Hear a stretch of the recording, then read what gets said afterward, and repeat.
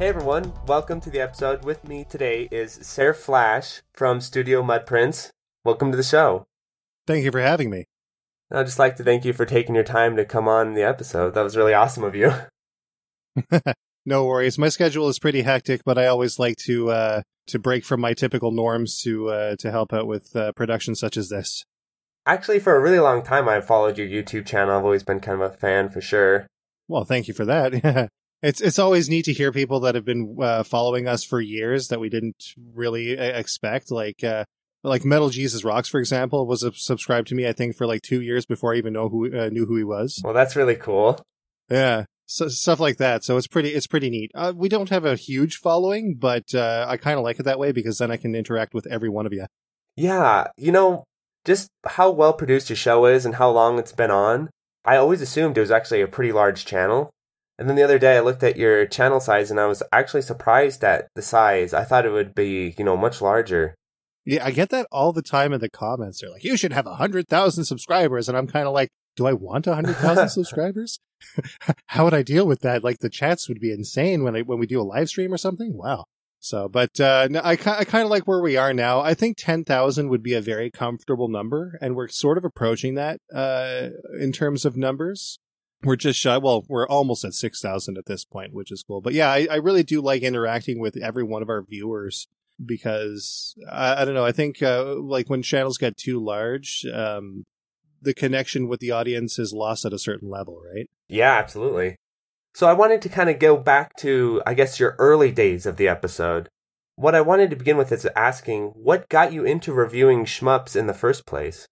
It was kind of interesting. Like, I started making videos through computers and various capture as early as 2007. I only actually got our first computer in 2006. And so when I started seeing stuff like gamevideos.com as part of the 1UP network and stuff and seeing how they were making like direct feed videos of games and stuff, I was like, well, I could do that. Right. So, yeah. So I went out and I got some camera equipment and capture, like early capture stuff. Like I started with a Pinnacle USB 710 and it only did like at best S video at 480p.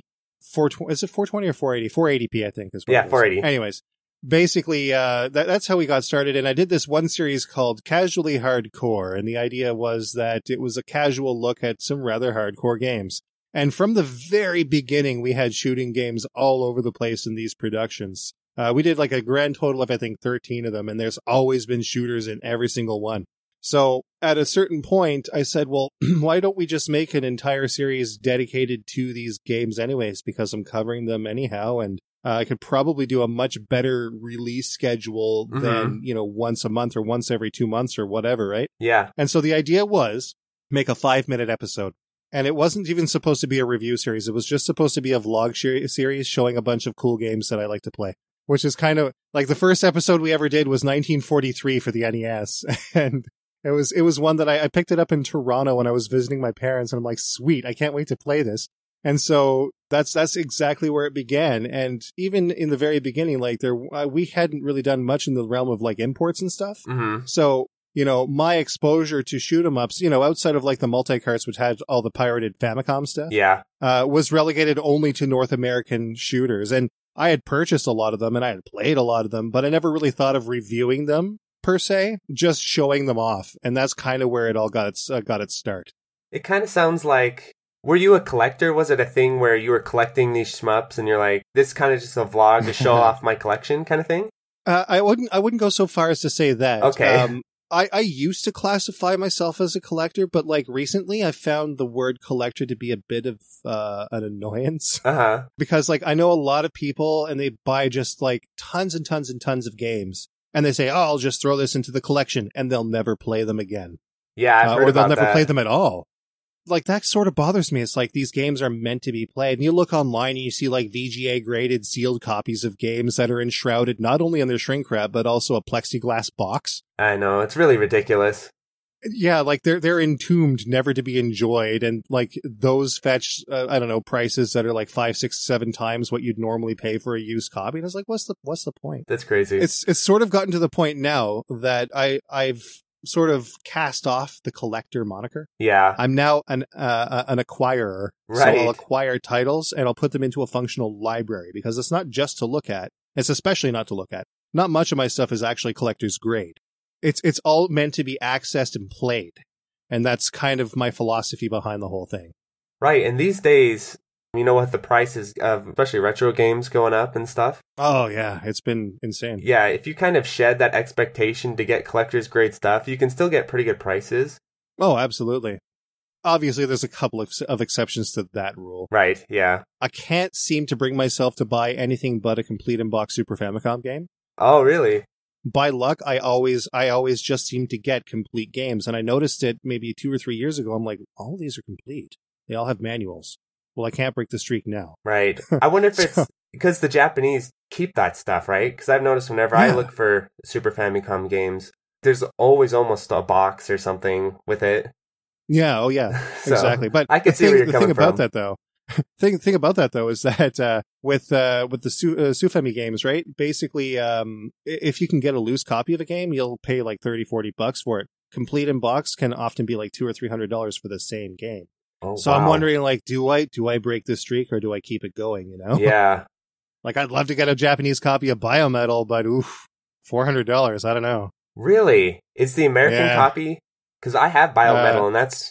Oh, no, the Japanese version. It actually has a different soundtrack. Oh, than the Space Jam soundtrack? Yeah. The 2 unlimited stuff. Yeah. Yeah, no, but the Japanese soundtrack, like, look it up. It sounds phenomenal, and we'll touch on that a little later on. Oh, that's really cool. Yeah. So, to your knowledge, when you were doing this, you know, putting up these videos, was there any other shmup content on YouTube out there?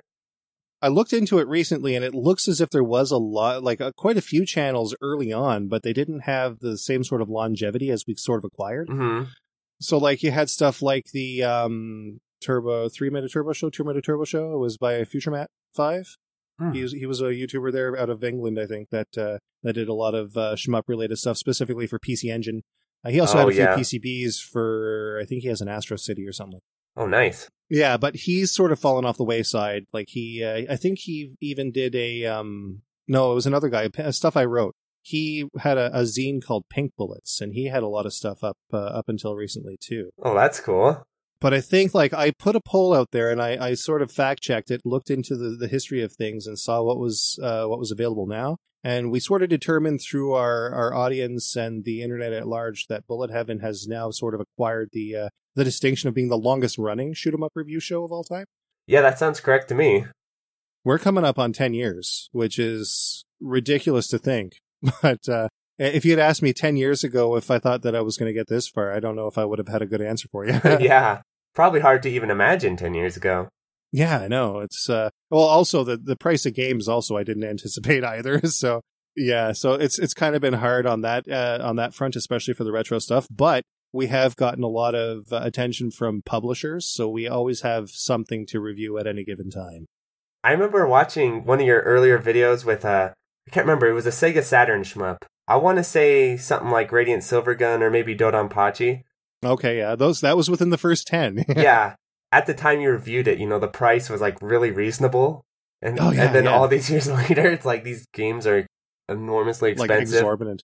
The biggest one that we noticed was Batsugun. Oh, yeah. And Batsugun, at the time we bought it, was $50. Right. Which is kind of unbelievable. And like, it was kind of uncommon back then. You didn't see very many copies. So you're like, oh, $50. Yeah, I'll get that. Sure. Nowadays, it's like the market is flooded all of a sudden, and it's like $350 a copy. That's crazy.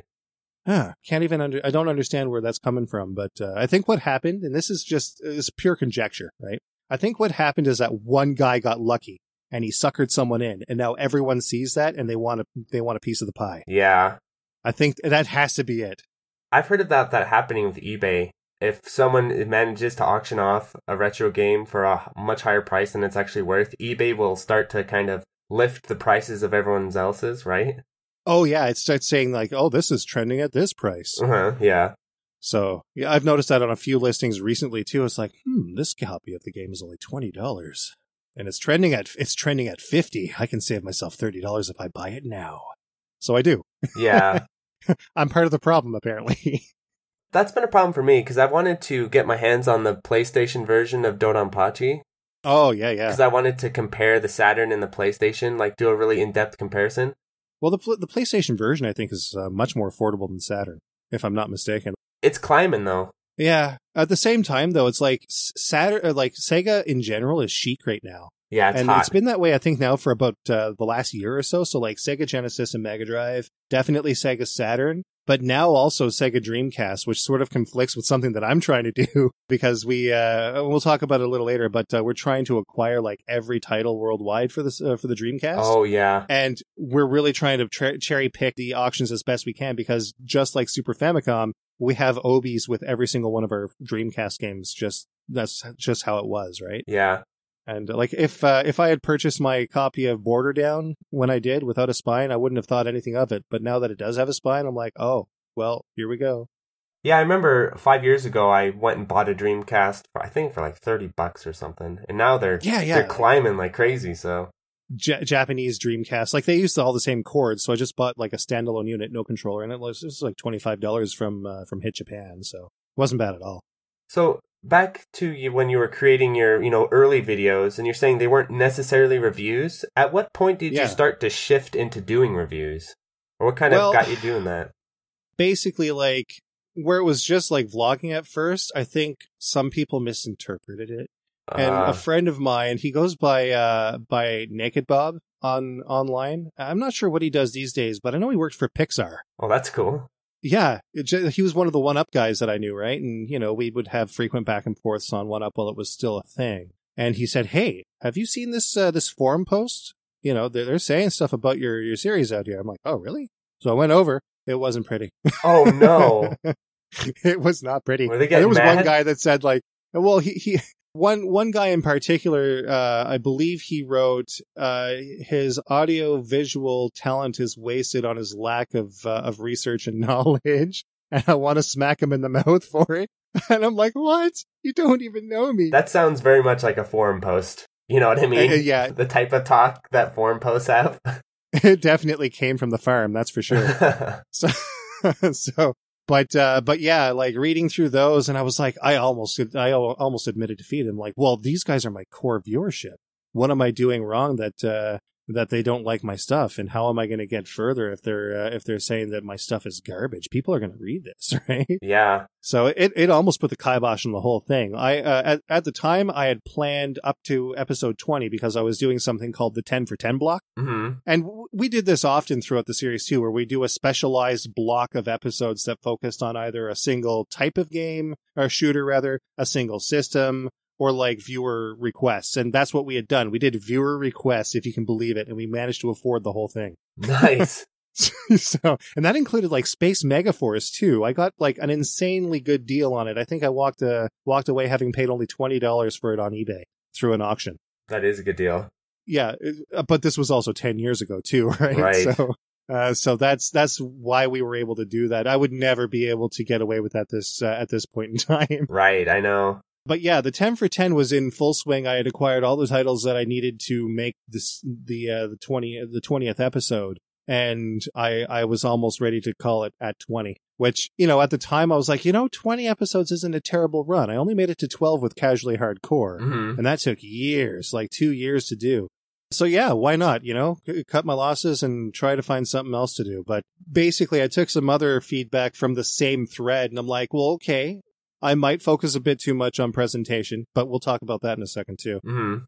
I might focus a bit too much on presentation. You wanted me to talk about scoring. Let's start shifting the series into a more traditional review format. So what that ended up doing was we had like 4 sections to start. So there was intro, gameplay, presentation, and stack up. Mm-hmm. In between gameplay and presentation, we threw another section for scoring, and that sort of manifested itself, I think, in series 3 at some point. Yeah, there was a scoring section that we added in, but it took a little bit of time to implement it. We just sort of tried to draw it a little further out, trying to explore all the nuance of the gameplay as opposed to the scoring. And we talked about the scoring as part of the gameplay at first. So right. We noticed then that the episodes would shift from 5 minutes to about 10. Just to explain the scoring mechanics and stuff? Yeah, exactly. So it added another 10 minutes. And thankfully, like at the time, we were able to do longer than 10 minutes through YouTube. Oh, no, at the time we couldn't. 10 minutes was our maximum. So we had to be really quick and really concise to get everything we needed to get into the episode. Oh, wow. And then when we finally were able to do more than 10 minutes, then yeah, we were able to just sort of go into things with like as much detail as we wanted, which became very handy with the cave stuff on 360 a little later on, because like you look at like Espeluna 2 has 7 game modes and the scoring differs for each one and the mechanics are different for each one. So yeah, it was really helpful for games like that. Yeah, and so especially when you started doing the scoring and started really digging into the mechanics, what was your process like as far as, okay, how am I going to approach this? Okay, well, at first, like the process for creating an episode of Bullet Heaven, the main criteria was, is it cool? Is it uncommon? And is it something I'd be interested in playing? Because at first, of course, it was a vlog. Yeah. And of course, at the end of each episode, regardless of whether it was vlog style or review style, there was always the 5-star system over control length, challenge, visuals, audio, and ingenuity, or what it does differently from other games, right? So, and again, we only had the 4 segments at first, but then we added the scoring to make it 5 distinct segments through the entire review. So that's more or less what the thing was. Nowadays, it's a little different. When it comes down to producing an episode, do we have a review copy? Because we don't want to leave our publishers in the dark on that.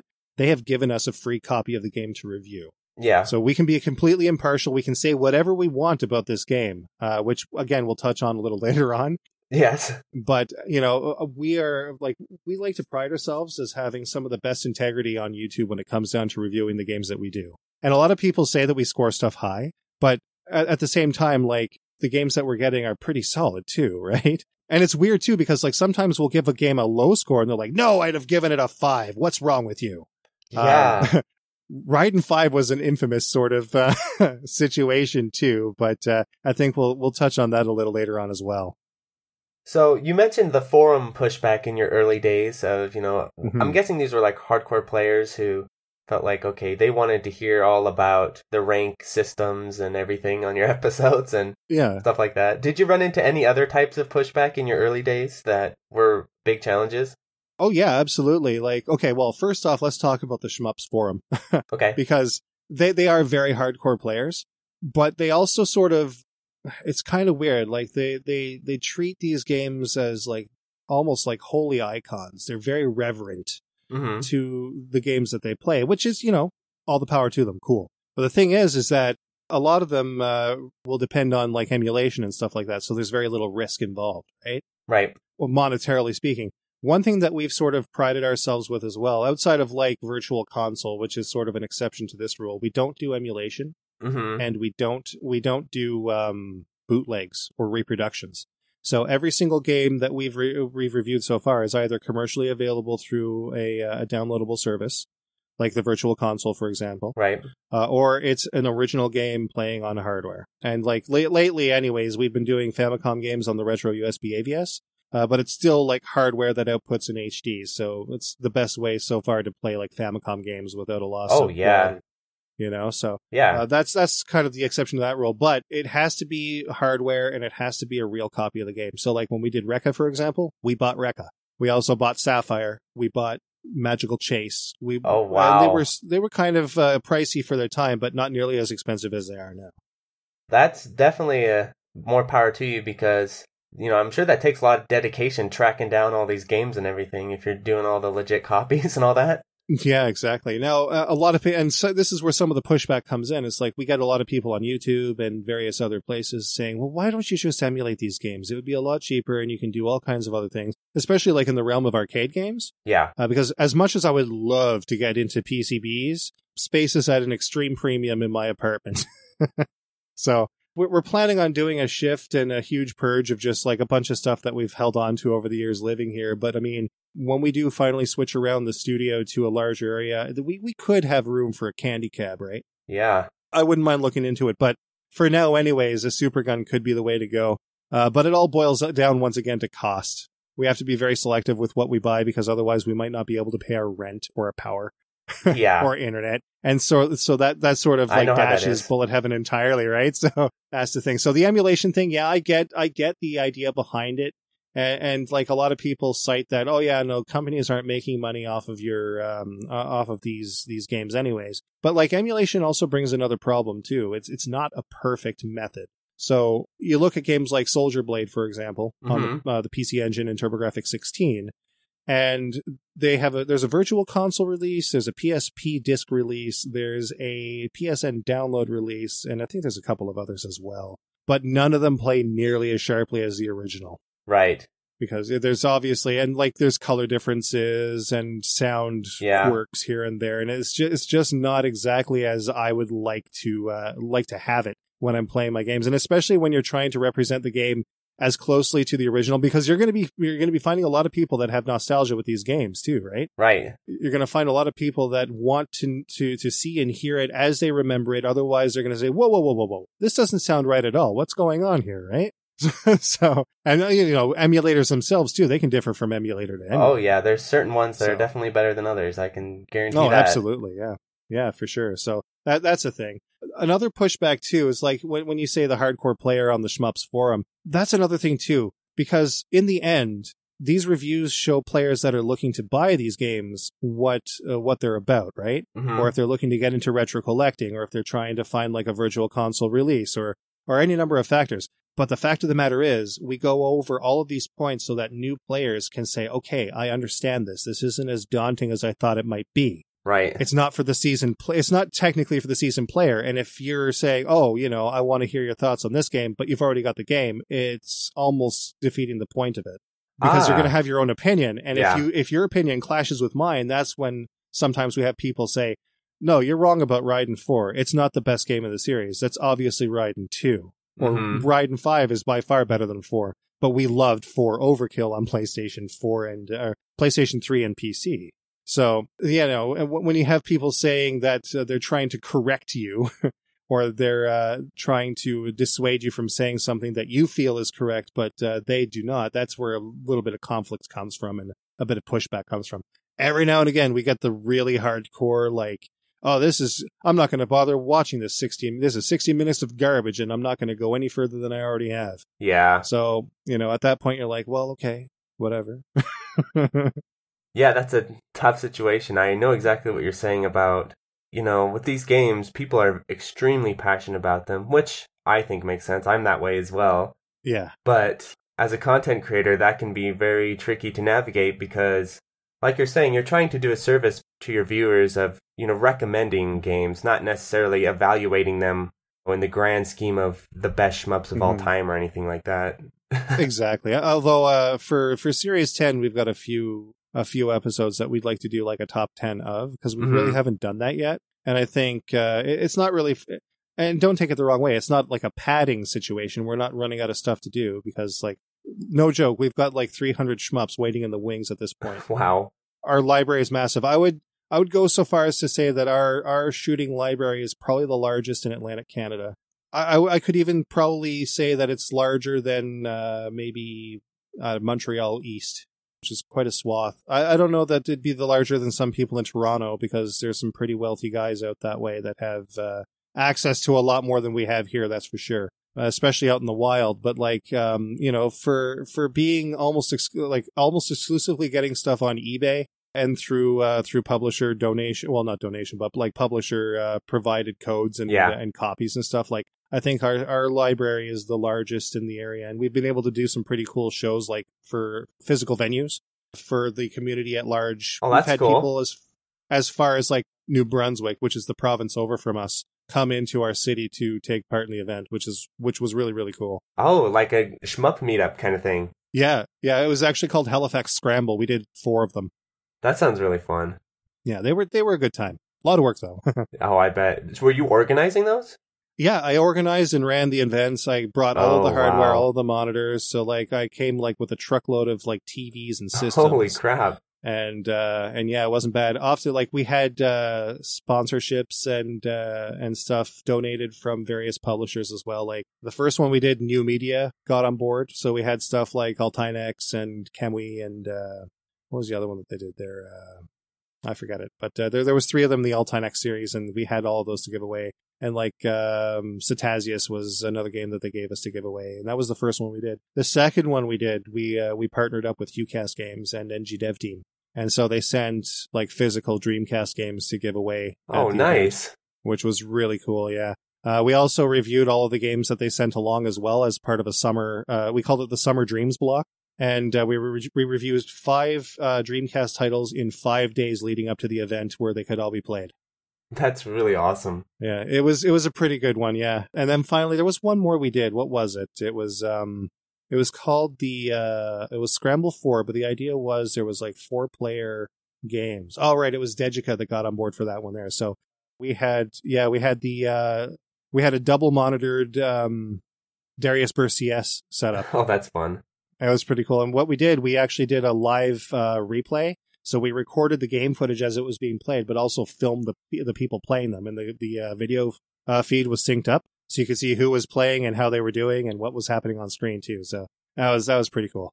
Yeah, that's kind of a more creative way to show off shmup content. That's good to hear. Absolutely. And that's the thing too, like with that event too, at that particular one, there was like this 9-year-old kid that came in and he played these games with like gusto. Now, obviously he was a noob, right? So, yeah. He had to work on his skill, but he enjoyed every second of that, and I guarantee he's going to be a shooter fan for life. I bet, yeah. That's really cool, because as I'm finding, as I think many people have found, most of the shmup fans tend to skew older, which is good in a lot of ways, because I think we're all a little more mature than other scenes, but it's bad in that there needs to be more of us, I guess. Yeah. Yeah, it seems that way, but maybe not, as I'm sure we'll discuss. Yeah. So kind of on that topic, I was curious to hear, especially since you've been so long running and had such longevity, how would you compare the general shmup interest within the gaming community back when you started to now? I think now it's stronger, believe it or not, especially with the success of the Nintendo Switch, which is something that took us completely by surprise. I think right now, as it stands, Series 9... is something along the lines of like either 80 or 90% Switch content at this point, because so many are being released and we're getting so many review copies from like Zero Div and other indies that we don't have time to do anything else. We have like one PC game coming up and we're doing a PS4 game like next. Yeah. But like it's been Switch almost entirely the other time. So yeah, I think because of and obviously they'd probably slow down releases if they weren't selling especially well. So like to see so many releases on a system that is selling so phenomenally well gives me the impression that a lot more people are playing these than we think. Yeah. And Switch is definitely the new hotness right now. I mean, it is. Yeah. A lot of people are saying too, they're like, oh, I'm not going to buy a Switch just to play Ikaruga. But like, you're playing Ikaruga on the go. Yeah, that is cool. You can play it in Tate on the go, which is amazing. Yeah, especially when the vertical grip comes out. Oh yeah, the flip. We supported that day one, the flip grip. Yeah, me too. We're looking forward to getting hands on, so to speak, with that. Yeah, me too. But that's just one game, though. You've got all of the Zero Div stuff. You've got like Zero Gunner 2 Minus. You've got Gunbird 2. You've got Dragon Blaze. You've got Tengai. You've got Strikers 1945 1 and 2. You know, Gunbird 1 and 2. There's a lot of really good quality stuff there. And then, of course, you've got stuff like Steriden, and you've got Dimension Drive, which is now physically available through PlayAsia. You've got stuff like Cinemora EX gets a lot of crap, but I really enjoyed that game, and it works really, really well in high definition on the Switch as well. So, yeah, I need to check that game out. I've always just been... Isn't it pretty expensive? Like $40 or something? No, it's like $15. Oh, okay. I must be thinking of a different shmup. It's really inexpensive, yeah. Yeah, there's some shmup on the Switch that looks interesting, but it's like $40. Oh, you're probably looking at RX Raijin. That's it. Yes, that's the one. Yeah. We'll talk about that later. Awesome.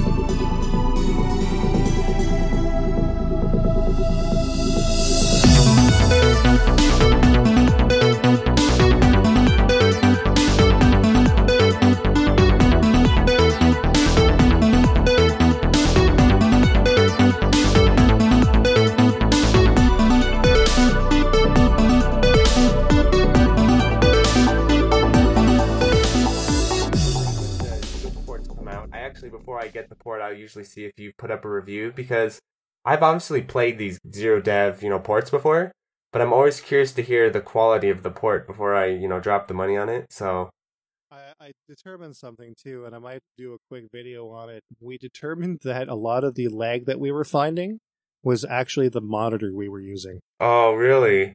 Yeah, because I had a 32-inch Bravia hooked up to my computer, right? And that's what I was playing on. But it come to find out, despite it being a monitor that Sony themselves used on their kiosks to demonstrate the PlayStation 4, it had a 32 millisecond response time. Yeah. 32, that's a third of a second. That's huge. Just wasted. It's enormous when you're looking at games like the Psycho Fast stuff, right? Oh, yeah. So just yesterday, I went out and I invested. It's only 24-inch, so it's a bit smaller than I'm used to, but I'll get used to it. But it's an Asus gaming monitor with a 1 millisecond response time. Yeah, I have one of those as well. And what's beautiful about this is that it does rotate 180 degrees, so you can do tate or tate flipped, depending on what you're using. Yeah, if you're a shooter fan, that's what I'm telling my friends. If you're a shooter fan, get that feature in your monitor. Oh, absolutely, yeah. It changes, because it turns a small monitor with the cropping into a reasonably large monitor. Like 24 inches of tate is nothing to be joked with. Yeah. In fact, if I'm totally honest, when recording on a 32-inch versus on this one here, if it's in tate here, it's going to be a little larger than on the 32-inch anyway. Yeah. So I'm okay with that. I've watched your reviews of all your zero dev releases, but overall, in a package, how do you feel about them as far as their quality of porting and everything? I love them. Like, Psycho, we've had Psycho games in the past. Like, I have Strikers 1945 2, which I reviewed on the Sega Saturn back in Series 4. And I even picked up the first Gunbird on the Sega Saturn as well, but I never got around to reviewing it. And I had always wanted to. So it was really good to be able to play that through the Switch as sort of like a 1-2 punch, right? Mm-hmm. But to have stuff like Zero Gunner 2 minus, it wasn't a perfect port. And I'm not going to say it's a bad port, though, because they actually had to redo the entire game from scratch because the source code was lost. Oh, really? That's crazy. Yeah, that's why. So that's why it's called Zero Gunner 2 minus, because the producer of the game said, hey, it's not quite where it used to be, so we got to put a minus on it to show that it's a different game from what you already know and love. Oh, but it also inspired us to get Zero Gunner 2 on the Dreamcast as well, which we got very lucky because, again, it's one of those games that really spiked up, and we were like, oh, come on, really? $400? I can't afford this. But we found one for $160 $160. I was like, I'm on this right now. And we found a copy of another one was like, well, we'll get to that in a bit here. But anyway, Zero Gunner 2 minus inspired Zero Gunner 2's purchase, and it led to other things. So even the worst titles that Psycho has on tap, and I double checked it with the new monitor, just make sure you've got a high refresh monitor and a quick response time monitor, and you should have no problems with these games. They are so good. And especially for the price, like you're only paying $8 for any one of these titles, which is a phenomenal value, especially since they often feature, the second loops and all that fun stuff. There's no online leaderboards, granted, but if they were to patch that in, it would instantly make them the very best collection of shooters, I think, on any modern console. I think one thing that I really wish they had was some save state features, just because it's like, it feels like it's just right there. Like it's so close. They could just put that in, it doesn't feel like it's that much of an issue for them to put in there. I think a save state would be good, but I don't know that we would. They would have to make concessions for scoring. Like you couldn't rank in if you used a save state. Right? Yeah, exactly. Yeah. So I mean, it'd be really good though to practice for survival at least, right? Oh yeah. If you can save state it at a very particularly difficult part, you can just do that part over and over and over again, kind of like Ikaruga's Conquest mode on the GameCube version, and get really good at it, and then breeze through the whole game with the anticipation that yes, I have to be at this spot, because these bullets that are coming at me so fast I can barely register them with human eyes are going to miss me. So that would be a really handy feature to have. Yeah, especially just if you're newer to the game, you want to kind of route out what you're going to do, or you want to practice a certain stage. I don't want to play through the first 2 stages. I want to play the 3rd stage. That'd be helpful. Yeah, exactly. Especially if you like the music. Yeah, exactly. There always seems to be an unwritten rule that the second stage's music is always the best.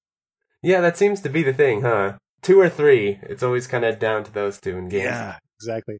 And then, of course, stage 4 is the wall of difficulty, and you're just like, why am I doing this to myself? Yeah. Yeah, it's funny how shmups will do that. So, shifting gears a little, we're talking about reviewing shmups, and, I would consider you one of the more well-known reviewers that I know of that is dedicated to shmups. So, as a whole, how do you feel about how people review shmups kind of in the larger media with, larger gaming websites and things like that? Yeah, there have been a couple of reviews where, like, generally speaking, I don't like to look at reviews before I've had a crack at it. Sure. But every now and again, I take a quick look, like, especially if I'm looking for, like, release dates or various features that I might not be aware of, right?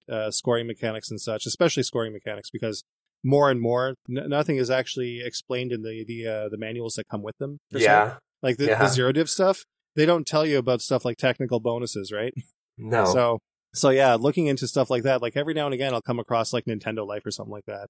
But like their reviews are like, oh yeah, this was a fun game. It was a little difficult at places, and if you're looking for something to shoot, Bucks isn't bad. 4 out of 10, Yes. or 4 out of 5, or 8 out of 10. I'm like, really? Well, what about the scoring aspect of it? You didn't mention anything about the music. What about the visuals? Are there extra features? You didn't say that this rotates 90 degrees. So that's I find that like the more mainstream the venue, the more mainstream the site or the established media, the more they'll gloss over these facts because they're too busy playing the AAA titles and long-winded RPGs that they perceive that these shooters have not much to them because they can be beaten in a half an hour. Right? Right. Oh, this is a short game. Well, okay, cool. But like, if you're getting good at the scoring and you're trying to go for that 1cc, I guarantee you'll be at this for like 20 hours, right? That's a modern RPG. It's crazy because whenever I watch there's a lot of things that, the games are coming out. I'm like, oh, I want to check out the Ikaruga port, but how good is the port? And I watch a review and they're just like, yeah, Ikaruga is a great game. You shoot stuff, you switch polarity. But they don't actually talk about the more nitty-gritty details of the release, like the modes and stuff like that. The Ikaruga port in specific, that was one of our bigger undertakings because we actually did every port. We compared and contrasted all of the different features and all of the nuance between visuals, performance, and sound. Mm-hmm. We came away with it saying that the Switch version was good, but not perfect. Right. It's no Dreamcast version, that's for sure. What were your thoughts on the Dreamcast versus GameCube version? Which of those is superior? If you've listened to those like side by side, and you can hear it in the review too, so strap on some headphones and take a listen. The sound versus, like on Dreamcast versus GameCube are night and day. Oh, there's also a little bit of desync with what's happening on screen with the music. The music almost seems to pick up and change and sort of accentuate in spots where there's more action or certain things happening on screen. Mm-hmm. With the GameCube version, it's ever so slightly off. So if you're used to the rhythm on the Dreamcast version where, okay, the music is playing, this is where this is going to be, and all of a sudden it's either happening too slow or too quickly in the GameCube version because it's being read off of the disc media rather than being generated by the software itself, then it's going to throw you off a bit. But the sound is super downsampled too. Like it sounds muffled. Yeah, because probably the GameCube's disc size and everything is so tiny. Yeah, there's that. But also, I noticed that the visuals were off as well because there's a very hard bilinear texture filtering. Mm-hmm. So like further off, the textures don't look terrible, but there's a distinct line, and you notice it as even in the first stage you're going through that like cannon area. Yeah. Just before your ship flies out and you're into the game, you'll notice the line where stuff renders softer or harder for the textures. So that's something that doesn't happen in the Dreamcast version either. That's weird. Yeah, it's bizarre. The GameCube version definitely has its merits, though, just because of the Conquest mode. Right. So using the Conquest mode, and because there's no music involved, it doesn't have any bearing on what you're maybe feeling or anticipating. You can slow down the game to half speed, and then speed it up to normal speed, and then practice that over and over for each and every segment of each and every stage. Yeah, that's to really nice. Get the best results and the best chains, right? So, right. Like I can get a 76 chain in the first stage or something like that. So I used to be like number 700 out of 100,000 players for the first stage. Nice. Yeah. I'm an Ichimen Bancho, stage one badass. That's awesome. So during your time of reviewing all these shmups, especially kind of the newer releases, was there ever one that you were really looking forward to and then were let down by? Oh, okay, here we go. RXN Raijin. Okay. RXN Raijin is perhaps the biggest disappointment we've ever had on Bullet Heaven. And I really wanted to love that game. I was super stoked for it. It looked amazing. The graphics were pretty cool in, static pictures. Mm-hmm. But when we got to playing it, the performance issues were too much. Like, it was dropping to sub 10 frames per second. Holy crap. Yeah, and it's one thing to say, oh, it's intentional slowdown, but the thing is that it would slow down when there was only like 2 or 3 things on screen. Right. Yeah, like there was no rhyme or reason for it, so the performance suffered terribly. There was even times where the different parts of the music would desync. Oh. So like the melody and the bass line would be at 2 different rates, and then the percussion would come in off. So it was literally an oral mess. And then, to add insult to injury, the game is like 50 stages long, but it only recycles like 6 of the stages, and the bosses are recycled several times throughout as well. Oh, so geez. it was really too much of the same thing over way too long a time with horrendous performance. And we were like, we got to give it a 2. We got to give it a 2 out of 5. And that might sound generous, but at the same time, like, we do genuinely believe that like a 2.5 is average. Oh, maybe it was less than 2. I'm not sure what it was. Maybe it was 2. The thing, though, is that it fell below average. We know that it could be patched. If it was patched to iron out the performance issues and to fix all of the things that need fixing, we could see it. And it would probably, rise up to like 2.5, which is still pretty average. But yeah, the leveling system, too, was a little borked because like it basically took us the entire game to get to a sufficient level to do the kind of damage we needed to do to the final boss. But you can only level up one character at a time. So it's artificially inflating the time that you have with the game. So it really overstays its welcome, yeah. One thing I hate about a lot of, I guess, poorly designed shmups, in my opinion, is ones where you're just floating around. There's not a lot of challenge coming at you. You're just not doing very much. So it drives me crazy, so. Oh, yeah, absolutely. Of note, though, like, when it did work, some of the music was really good. And we loved the mechanical and character design. Everything was voiced over nicely too, so it's not too bad. It wasn't as big a distraction as it was in Raiden 5. Yeah. So yeah, it was good on the presentation front. It's just a shame that it was, basically a slideshow. That's like probably worse than Gradius 3 on the SNES then. Oh yeah, no, I would say that Gradius 3 is probably, I would say that's downright solid compared to That is hilarious. compared to RXN Raijin. Yeah. So, I don't know, did you get a review copy or did you have to drop all the money on that thing? We actually did. We contacted Kayak and we didn't think we were going to hear from them, as was the case with like all of the reviews that we applied for over the holidays. Mm-hmm. Which is why we called it Shmuppy Switchmas. Yeah, that's funny.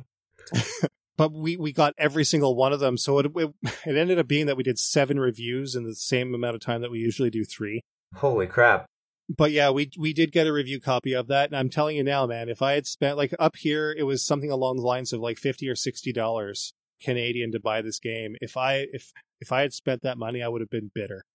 Yeah, I bet. Yeah, I would have truly been bitter. So like, there was no way that we could legitimately recommend that game, especially at that price point. But someone came along and said, "Hey, 75% off on the Japanese eShop. Should I do it?" I'm like, you know what? For 75% off, it might be worth a look, It's a gamble to see if they'll patch it.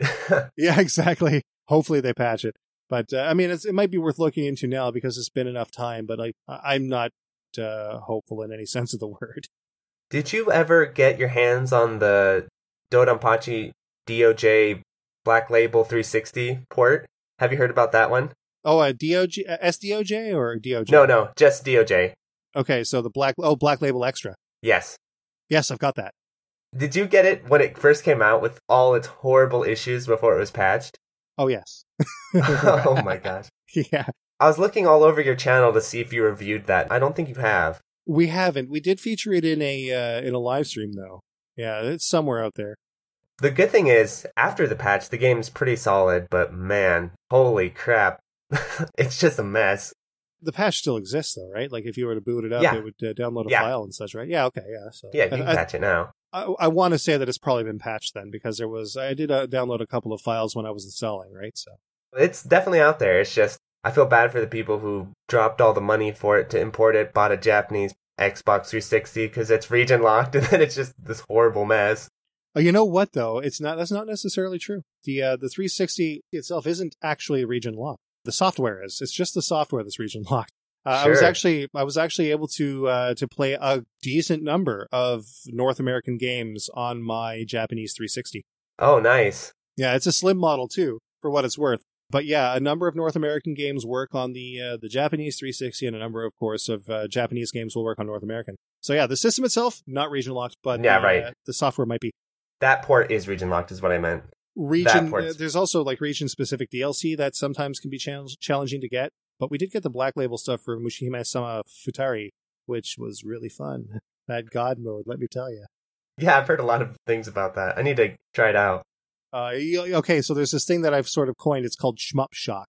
And there were a couple times where I'm like, I just made it through a single pixel crack of safety through like 1,000 bullets, and I would just be stunned and laughing maniacally. Yeah. Oh, I've been there. And then you're crazy. Sitting there thinking, like, how did I survive? And then a bullet nails you in the face 5 seconds later. You're like, well. It's just one of the small, slow ones, too. It's always the way, isn't it? The last bullet in the pattern hits me every time. Oh, man. It's like, especially when you're trying to do a 1-all or trying to get a high score or something. Oh, no question, yeah. No question. So I wanted to ask you, during your time, doing the Bullet Heaven series, did you ever see any, like, spikes in viewership for certain games or certain game series and stuff like that? Yes, but not right away. Oh, okay. Oftentimes, like, we would review a game, and a great example of this would be Raiden 4 Overkill, as a matter of fact. UFO Interactive released it for the PlayStation 3, and we reviewed it, and it got a fairly decent response at first. Like, I think we got 1,000 views in a couple of days, right? Mm-hmm. But then it came out on Steam, and then all of a sudden we got a spike in viewership on that one episode. And then it went on sale on Steam again, and we got more views. And then it went on sale again, and we got more views. And now, Raiden 4 Overkill is our most watched Bullet Heaven episode with over 10,000 views. So it's almost like concrete proof that a lot of people watch your show to get your opinion on whether or not to purchase a shmup. Yes, I would absolutely say so, yeah. Well, I do it, so. There's usually a window for like our bulk views straight off the hop, but every time there's sales or every time it's re-released on another platform, oftentimes, because it's already been reviewed on Bullet Heaven, they'll go to that review to base their decision on how it was on this other console. And yeah, then I've done that. We'll often have the extra episode come out later on, like Bullet Soul, for example. We did Bullet Soul on the 360 back in Series 4, but we also did Bullet Soul and Bullet Soul Infinite Burst on Steam in Series 7. Yeah, I did that with Dodonpachi Resurrection because of the Steam port. Yeah. Because I was like, okay, let's watch the 360 episode, then watch to see if you do a Steam episode and compare them, I guess. Yeah. And it's good that the Black Label stuff was included in Resurrection as well, or Daifukatsu if you're... Yeah, that's nice. Yeah, and like the Ketsupachi stuff is pretty cool, how they like sort of implemented the mechanics of Ketsui. Yeah, into that Dodonpachi. It's perfect. Yeah. It's so good. Yeah, Dodonpachi Resurrection, when I first played it, because I'm a big fan of DOJ, I was a little hipstery and be like, I'm not too crazy about it. But as the years have gone on, it's really grown on me a lot. Yeah, I think I like the laser canceling mechanics in Daifukatsu. I think that's what makes it my favorite one, especially when it comes down to scoring too. So like obviously when you hit your hyper, you change all the shots on screen to gold stars, right? Well, if you've got 15 giant lasers hitting you and you defeat what's firing them during a hyper, it just creates a screen full of giant gold stars, and it's supremely satisfying. It's exquisite. Like the end of stage 4, if you get that right, it's just piles of stars flying in at you. You feel really badass doing that. You have those there's 3 turrets that have the giant lasers firing 4 directions. Oh yeah, no, that's cathartic as hell. It's fantastic. Yeah, it is. Yeah. The whole time I'm watching my extend, I've got to get 3 extends from this. Yeah, exactly. Actually, if you really enjoy that mode, I don't know if you've played the X mode in the Black Label release on the 360 of DOJ. There's an Xbox 360 mode in that's ridiculously fun because it brings in that bullet canceling mechanic into it. Oh. So when you're playing, your default shot is hyper, like the regular hyper. And then when you get hyper, you get bullet canceling hyper. Oh, what? And to balance it, the game just throws tons of enemies and bullets at you. It's extremely fun. That sounds amazing. It sounds like I have to pop in DOJ at some point. We'll probably do another 360 stream, and I'll headline it with that. Oh, yeah, I was having a blast playing that mode. What are your thoughts on XII? I love XII, and I'm really excited for the PS4 port. I'm, like, super excited. It's going to be good, that's for sure. I like the arrange mode in that as well. I think the arrange mode works very, very well for XII on both 360 and PS3. So I hope that transitions as well. You know, I was going to ask you, did you ever play the Battle Garega port on PS4? So we took a lot of shit for that. How dare you, by the way. I did an unboxing of the collector's edition, which of course only had a download code in it, right? And that ain't right. Well, I mean, it kind of is, because again, space being at a premium. Yeah. Although there's a big box now sitting over there. I might get the Korean release, but yeah. I've got the Saturn version too, so through my FrameMeister, there's not much difference. Basically, we said there was one remark that I sort of put in there, not really off the cuff. Like I meant to say what I said, but I'm like, it's a download code, sure, but I mean, you're buying this package for the extras anyways, right? You're not trying to sell this, are you? And people are like, oh, what? So what? I only buy shmups to sell them? Sometimes, have you seen eBay? Like, you dirty scalper, buying it just to resell it. I was a little annoyed. I actually didn't buy the collector's edition for that reason, just because I was like, oh, put it on disc. Yeah. But, I mean, it's not that big of a deal. I mean, the fact that it came with a physical soundtrack, I think, was more important to me because, like, again, I've got the Saturn version, and I don't have a lot of space on my shelf for PS4 games. But that's more or less why it wasn't such a big deal to me, and I got a pretty good deal on it too. Like it was under $100. Nice. And it was brand new and everything, right? So that was one of my first two, I think, unboxings. I was still trying to figure it out, so the video's a little fucked up. But I don't know if I'm allowed to swear on here. Sorry. Oh yeah, this is the underground episode. I mean, all right. Bunch of wolves and lions watch this, so no worries. Right on. Have a dingo like me on your podcast. But yeah, for real though, that's why it wasn't such a big deal. But like the book that's included in there too is amazing because like Namabu Namiki actually penned the soundtrack to Battle Garega. And what's awesome is that there are notes in there from Namiki himself, and they actually have a charted matrix of the sound composition for the arcade version that you can put into a similar music creation program.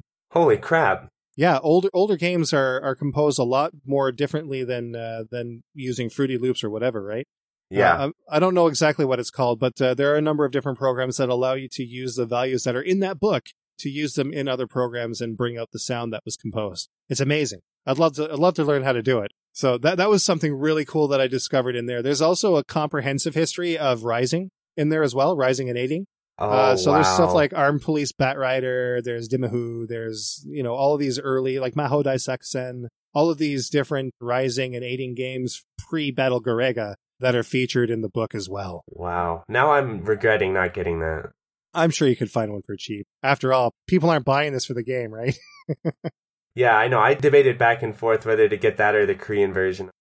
What swayed me is I was afraid my PS4 might just explode on me any day now, and I was like, well, might as well get the disc version. But I guess it's a good way to look at it. Although I do have to sort of put this out there. Like I used to work at EB Games, and there weren't very many shmup fans that came into EB Games, let me tell you. But a lot of the times, like we would say, okay, yeah, look, there's going to be a digital version of this. We're sold out nationwide on this game. You can still download it. Oh no, I want a physical game because I want to preserve it and I want it to be there for all time. But it's like you got to think of that though. The problem is that when it comes to game preservation, the game that you're putting into your system nowadays is not the game that you're playing. Yeah, there's always day one patches and fixes, and like at best you're going to have a game that has a ton of bugs in it. At worst, the code required to boot the game isn't going to be there. Yeah, and there's also the merit of the disc may become damaged. I know that's kind of a stupid argument, but no, not at all. With Tekken 7, my son got a hold of it and scratched the crap out of it, and then game over, baby. Oh yeah, to put it lightly, right? And you can't repair discs these days, like those Blu-ray ones. No, there's no repairing them. They require an epoxy, and it's expensive to do. Yeah. The thing is, too, is that disk rot seems to be a very prevalent problem, especially with older games. So games on like the Sega Dreamcast, Neo Geo CD, PC Engine CD, Sega Saturn, like there are tales of people out there with these discs that have just these giant black blotches of stuff that have sort of made their way under and into the reflective surface of the disc, and that renders them unreadable. Yeah. I know you mentioned you want to play like the legit versions, but are you ever interested in things like, SD loaders for your Dreamcast and stuff? So if you want to rip the ISOs and play it that way? It's the same sort of thing though, right? Like we've sort of maintained a very strict policy on it. Okay. And I'm not even sure why we're even still doing it, but why break the streak, right? But I mean, again, like we don't really want to come off as cheap. We want to make sure that we've got something to show for our production. And also, something that we can refer to back. Like, so we got this project coming up, and I can go into it a little later on here when we're about to wrap up. But I'm doing a project that's codenamed the Sega Dream Quest. And the idea is that like we did with the PlayStation Portable in our Game Quest series last year and the year before, we're going to acquire and exhibit every single Dreamcast game that's been released. Oh, that's cool. Complete can mean a few different things, and as it stands now, our funding isn't going to allow for every variant, but there's 3 ways that we want to do this production. 1, we want to do every officially released collector's edition that was a shooting game. 2, we want to have a complete Japanese set of games, so every game released, shooting game released in Japan, we want to have. And then 3, we want to do every game regardless of region. So like if we have a copy of Gunspike, for example, which we do, we just got it like yesterday or the day before, we have a copy of Gunspike, we may not necessarily need to get a copy of Cannon Spike, which is like 3 times as expensive, right? Right. So that's the idea behind that. So as it stands right now, I think we're missing like 6 releases. Oh, you're getting close then. Oh yeah. And now there's a few that are coming out later this year, but that's something that I can work towards later and maybe talk with the publishers. But as it stands right now, for the stuff that's been released up to this year, including Battlecrust, we have copies of each one. Nice. Except for 5 of them. So now what we wanted to do, because with the PSP one, right, we showed the case. We said, yeah, we got this today. Here's some gameplay footage. Here's what I thought about it. What we want to do this time is much more in depth. We want to take photographs of the OBs. We want to do the manuals. We want to do like front covers and stuff like that. Translate everything on them, right, so that people know what it's saying from the marketing aspect of it. So it's a really big, in-depth project that is probably going to take about a year to do. But, I bought a brand new camera lens to get product shots. We're buying lighting through our Indiegogo. And, we'll make a set out of the shelves we have in our living room where it's just like 1,000 games in the background. That's like cool. The Sega Dreamcast box out there, a couple controllers here and there, scatter some VMUs about, and then film it with these lenses and create a presentation that will be a lasting chronicle of everything the Sega Dreamcast ever saw in terms of a shmup. Wow, that is really cool. That's where physical becomes a little more important for us, right? It's not necessarily preservation, although technically in this case it is. Right. But in terms of like for having it for ourselves, the preservation aspect isn't necessarily where we're at with that. It's just making sure that we can show like differences and elements of each game, and then gameplay on top of that through like VGA capture and S-video and upscaling through the FrameMeister and stuff like that for the clearest possible modern image through real hardware. That's nice. Yeah. It sounds like too you want the complete experience where you're looking at things not just the game but like the disc, the manuals, all that stuff. Yeah, I mean my rose tinted glasses are so heavily tinted they're red. I need to have the experience that I had when I was just setting out on my own. The Dreamcast was one of those systems that like I had it on, like I bought my Dreamcast on the verge of me moving out of my parents' place. So like it was something that like when my friends would come over, we'd spend all weekend playing fighting games. Right. Nice. And so like not necessarily the shooting game aspect of it, because I didn't really get heavy into that until around 2004, 2005. But, the Dreamcast was an integral part of my early adult life. And I've actually been a part of some Dreamcast games as well. Oh, really? It sort of holds a special place in my heart as a result. It's a well-beloved system, that's for sure. I think for good reason. For sure. It's one of those. It's a strange sort of situation too. It's kind of retro, but it's also kind of modern. It really does hold up today with its visuals, but it also has the sort of gameplay of a bygone era that we just don't see it very much anymore. Well, Switch notwithstanding. Yeah, I think it was like the last system that they were focused on recreating the arcade experience, basically. Because isn't it basically like a Katana board? No, it's a Naomi board. Naomi, sorry. Yeah. Naomi board. Naomi and Dreamcast are more or less interchangeable, just like Sega Saturn and Sega Titan Video were.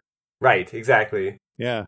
So, I mean, that was really cool. Whereas I think, the consoles after that, they weren't as concerned with bringing the arcade home. Yeah, you're right. Yeah, there was a more of a market shift towards like home entertainment, like DVD, Blu-ray, CD sound, stuff like that, right? So it was part of the entertainment center, not necessarily a gaming machine. Yeah. I think the GameCube holds the distinction of being the last true gaming machine, although the Switch might be considered as well. Right, yeah, the Switch just plays games. That's all it does. It does it well, though. I can't disagree. Oh, I love the Switch. Yeah, it's pretty fantastic stuff.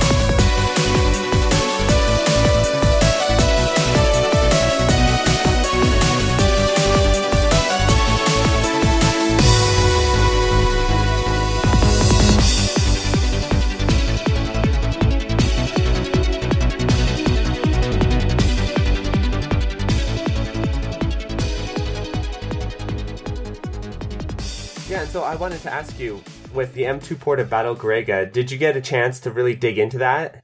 Oh yeah, we did a full review on it, actually. Did I miss that? I swear I was looking for it. I must have missed it. I think it was in Series 8.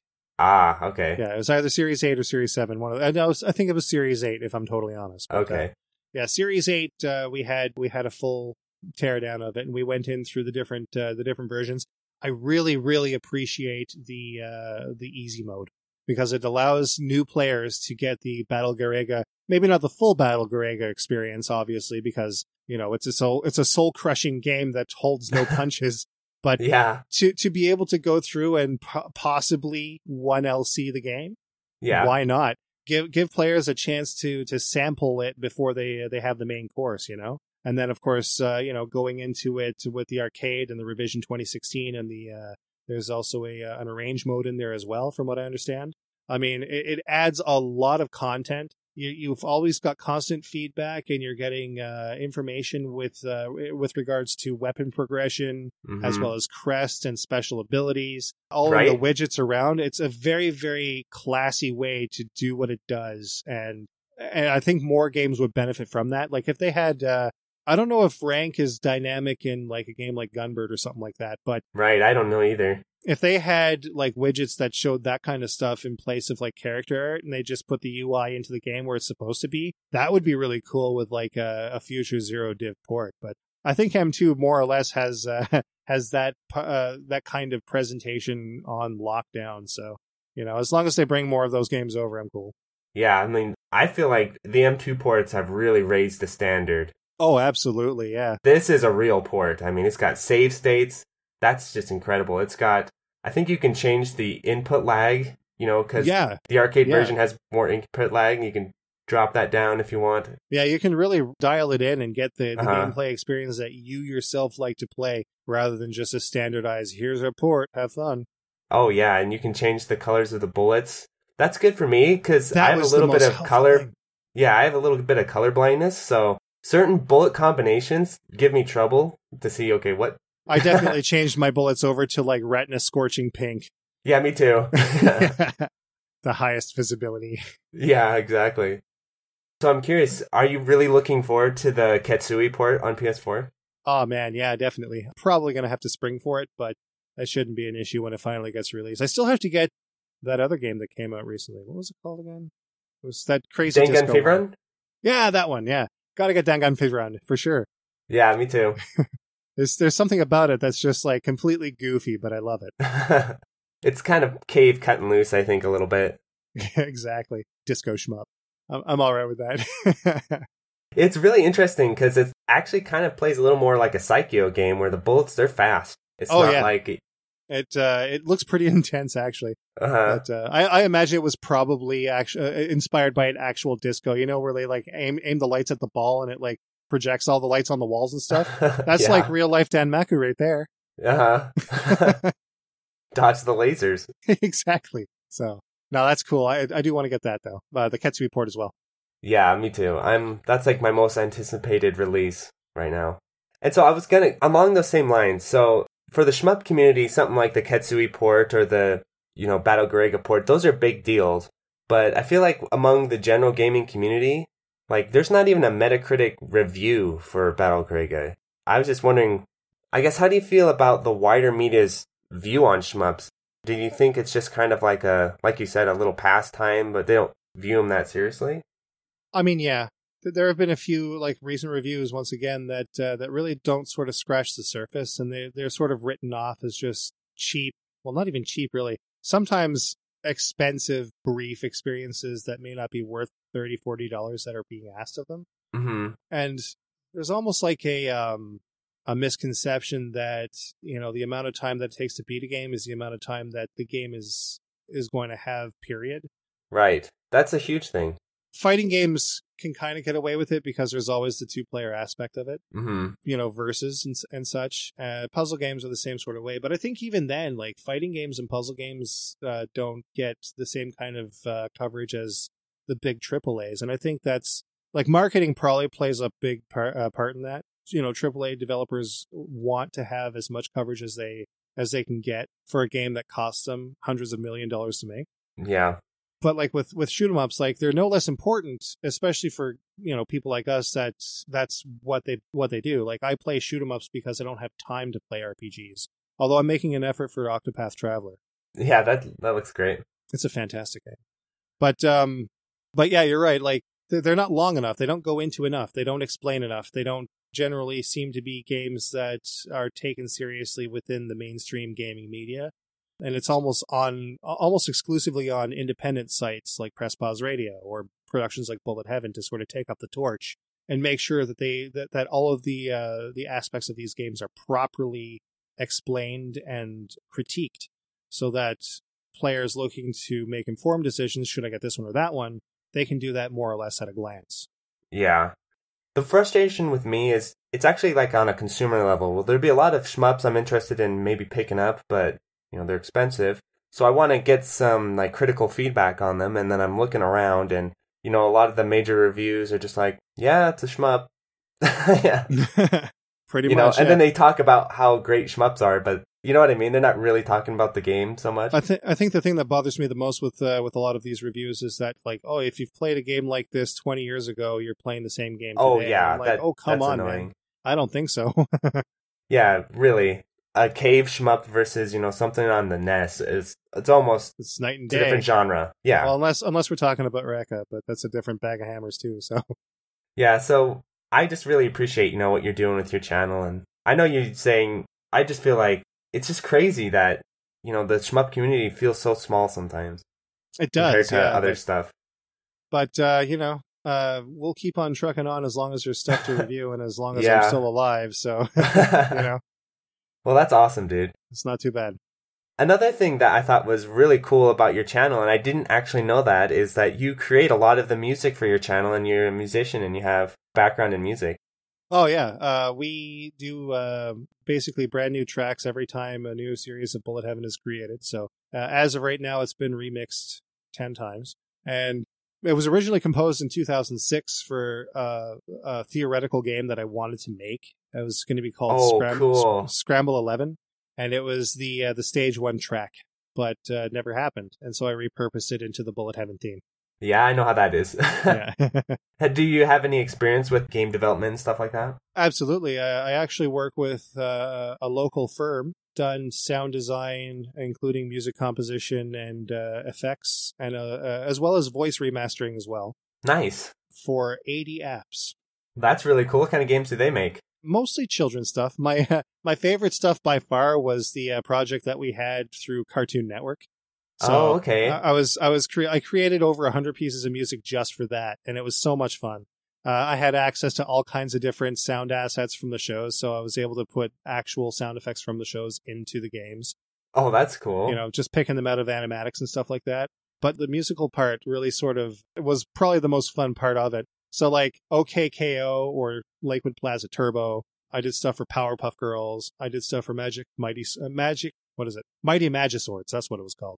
And nice. We Bear Bears. So it was pretty neat to like pair an R&B track to We Bear Bears while they're playing basketball, or death metal to Powerpuff Girls while they're fighting two giant monsters, right? And certain attacks go left or right, so you've got to use dynamic sound channelings too. So everything that happens on the right side happens in the right speaker. Everything on the left happens on the left speaker if you're wearing headphones. It's pretty cool. Like the PS2 games, or are they some later ones? Those are just browser games. Oh, okay. Yeah, it's all very recent stuff, right? Most recently with them, I'm working on stuff with like Sesame Workshop, Sesame Street and stuff like that. So, it pays the bills. Well, that's cool. That's definitely cool work to find. I mean, but I do have work on console as well. So I did the arranged soundtrack in Ghostblade HD. Ooh, that's cool. Yeah, so that's on Xbox One, PS4, PC, and Wii U. Yeah, I've heard of that one. That was pretty crazy to have my work on a Nintendo system after having Nintendo systems my whole life. That was pretty neat. That's nice. That's pretty awesome. And I did also an arranged album for Ducks 1.5 Special Edition on the Dreamcast. Oh, is that one of those, not re-release, but like a newer indie game that comes to the Dreamcast? Yeah, HughCast Games made this particular version, I believe, in 2016. Oh, that's cool. So the game itself didn't have the tracks in it. However, it came with a CD soundtrack with it called the Ducks Arranged Soundtrack version 1.999. Yeah, so I've got my own Dreamcast game, really. So it's not too bad. Yeah, I bet that's pretty cool considering you're such a fan of the console, Well, yeah, I know. That's going to be one thing that I'm going to have a lot of fun exhibiting for sure, because it comes with an outer box. The game has its own unique cover, and then of course there's the soundtrack, and it's the only soundtrack in the world of its kind that's signed. Nice. I'll sign my own junk, sure. That's funny. So as a musician and creator of arranged soundtrack, what are some of your favorite arranged soundtracks from Shmups, just generally? I really love the soundtrack of Mushihime-sama, Futari. Oh yeah, that's a good one. And it's weird too, because like we had one guy just like solidly stay, dude, this is Namiki's worst work. I'm like, what are you listening to? Exactly. And every time I play it on stream, I'm just like, this guy has no idea what he's talking about. This is so good. Escalada 2 also has some pretty amazing tracks in it as well, I gotta say. Oh, yeah. Yeah. Oh, you know what also I really liked? I really liked the soundtrack in Akai Katana. Yes. Holy crap. That one is awesome. It was a fantastic soundtrack, especially the boss theme was great. That soundtrack is slamming. I love those like 360 arranged soundtracks, almost all of them. Oh, yeah. They're so good. They're excellent. Oh, if you're looking for like a range soundtrack specifically, the Under Defeat HD. Okay, so Under Defeat HD obviously suffers from problems, right? But it's still a fun game. Yeah, it's awesome. The wide mode actually has a soundtrack done by one of my all-time favorite composers, Yosuke Yasui. And basically, it at times it sounds like a straight out of the Pat Labor anime, which one of my all-time favorites, I gotta say. But yeah, like the arranged soundtrack in Under Defeat HD is one of the most epic homages to like 80s like synth pop anime that I think I've ever heard. J-pop kind of stuff. Well, it's not J-pop per se. Like I said, it's more along the lines of a Pat Labor. So there's definitely like underlying guitar and stuff like that. And while it is kind of poppy, it also has like the rock aspect to it. It's so good, super. I definitely got to check that out. Absolutely.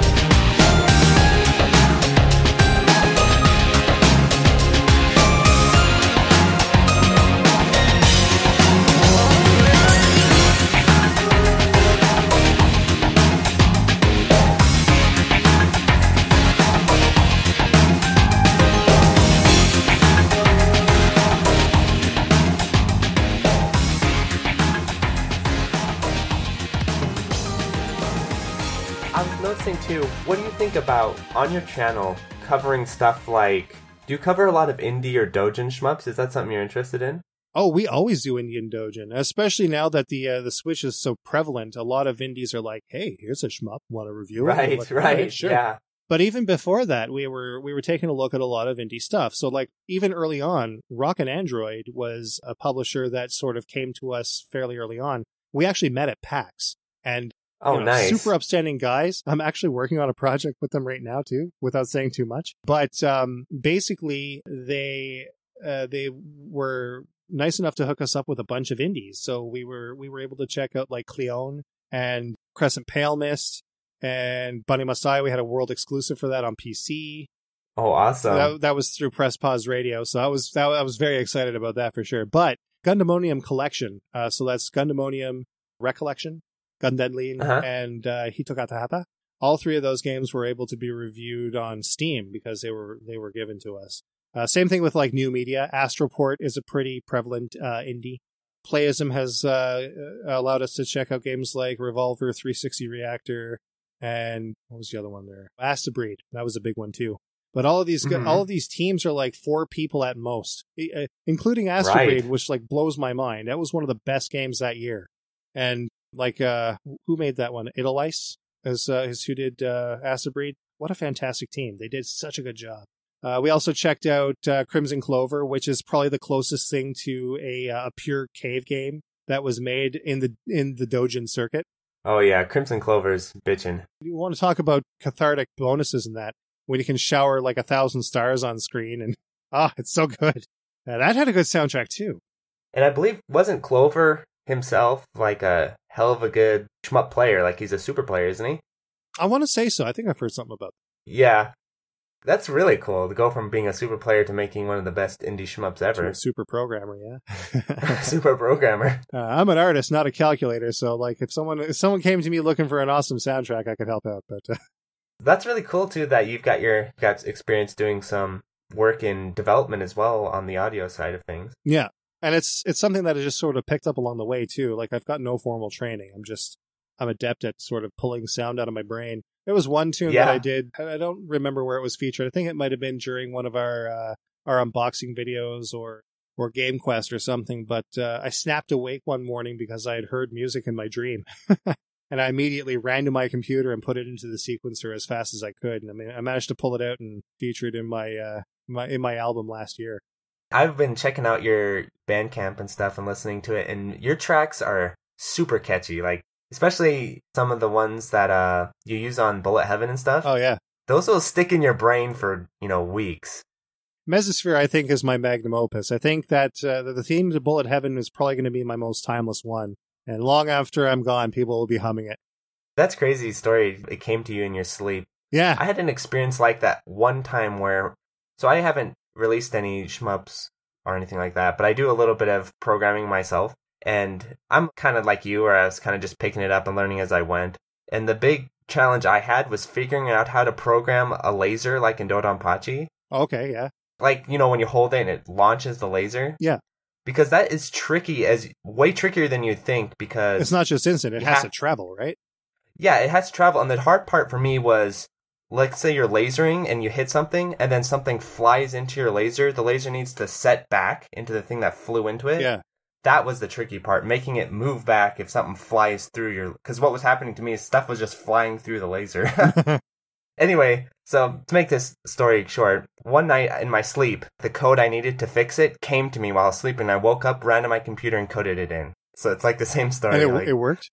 It worked. My brain figured it out while I was sleeping. That's cool. Yeah. The human subconscious is definitely a complicated thing, but when it works in your favor, it's pretty amazing. Well, anyway, I asked you about indie and Dojin shmups because I'm curious to hear your thoughts on, these days we kind of have this gaping hole where Cave was, and now it's gone, of being like, the premier modern shmup developer. Yeah. And I was wondering, do you think some of these indie developers could like move into upscaling their production and kind of taking that place of the shmup developer? You know what? I think there already is someone, which is actually made by ex-Cave staffers. Ah, yeah. There's a game called Akato Blue that's going to be Right. That's going to be coming out to the Switch, I believe. I've heard all kinds of rumblings. It's already available Nope. in the mobile space. It will not come to the Switch. I actually interviewed the XII Arcadia guys, and they confirmed no Switch port. All right. That sucks. Still, though, yeah. I mean, we could still see it on another platform at some point, but when it actually does happen, though, it'll be pretty neat. Yeah. But yeah, Shmups is who's developing Akato Blue. I think they're going to be the successor to Cave. Just like, yeah, I hope so. Just as Cave was the successor to Toa Plan. Right. So have you heard of the XII Arcadia? I have. It's definitely an intriguing platform, to be sure. Yeah, I was curious to hear your thoughts on that. Well, I don't know a lot about it because if I'm 100% honest, the arcade scene is completely dead where I am. Right. There's no hope of ever seeing XII Arcadia out my way. I think the closest that we'll see it might be Toronto, which of course that's Canada's metropolis. Mm-hmm. And I imagine like places in Seattle will likely see it where they have the Penny Arcade Expo every year, and arcade culture is still pretty lively there, especially with places like GameWorks. Mm-hmm. It's like I don't know if you've been there or not. It's a barcade in downtown Seattle, so you can have a drink, have something to eat, and then go into the other section and play some Ride and Fighters. Nice. No, I haven't been there, but I've heard about it. Yeah, it's a pretty chill spot. We go there every time we're in town, so it's not too bad. Oh, nice. Yeah, we often go to PAX, although we haven't recently, the Press Pause crew, but we're trying to make efforts to do that soon again. If the XII Arcadia comes out, will you ever go to it and review a shmup from the XII Arcadia? I've often wondered what I'd do in that sort of a situation. Like, I've kind of wanted to go to California Extreme for a number of years now. Mm-hmm. That's, for those that don't know, that's a giant convention dedicated to coin ops and pinball machines. And so, like, going to California Extreme, yeah, I'd review a shooter off screen, sure. Get some footage of it, yeah. I've got the right camera for it, so it shouldn't be an issue to film something like that. And you mentioned the iOS port of Akato Blue. Do you ever have any interest in reviewing something like that? It turns out the phone that I've got can capture video. So yeah, I've heard about that. It's a standard feature on most Samsung phones nowadays. And I mean, it's an S8, so it shouldn't be a problem capturing stuff at 60 FPS. I did a test actually with, what is it, Darius Burst Gaiden or something like that. Yeah, I can't remember. It's the Prologue or whatever it is there. But yeah. I tested it with that and it worked really well. So it can happen and it likely will happen, but it's just a matter of finding the time and the timing to properly implement it into the series amidst all of the other reviews that we're doing. We did it though. Like, we did a game called Vritra back in the day.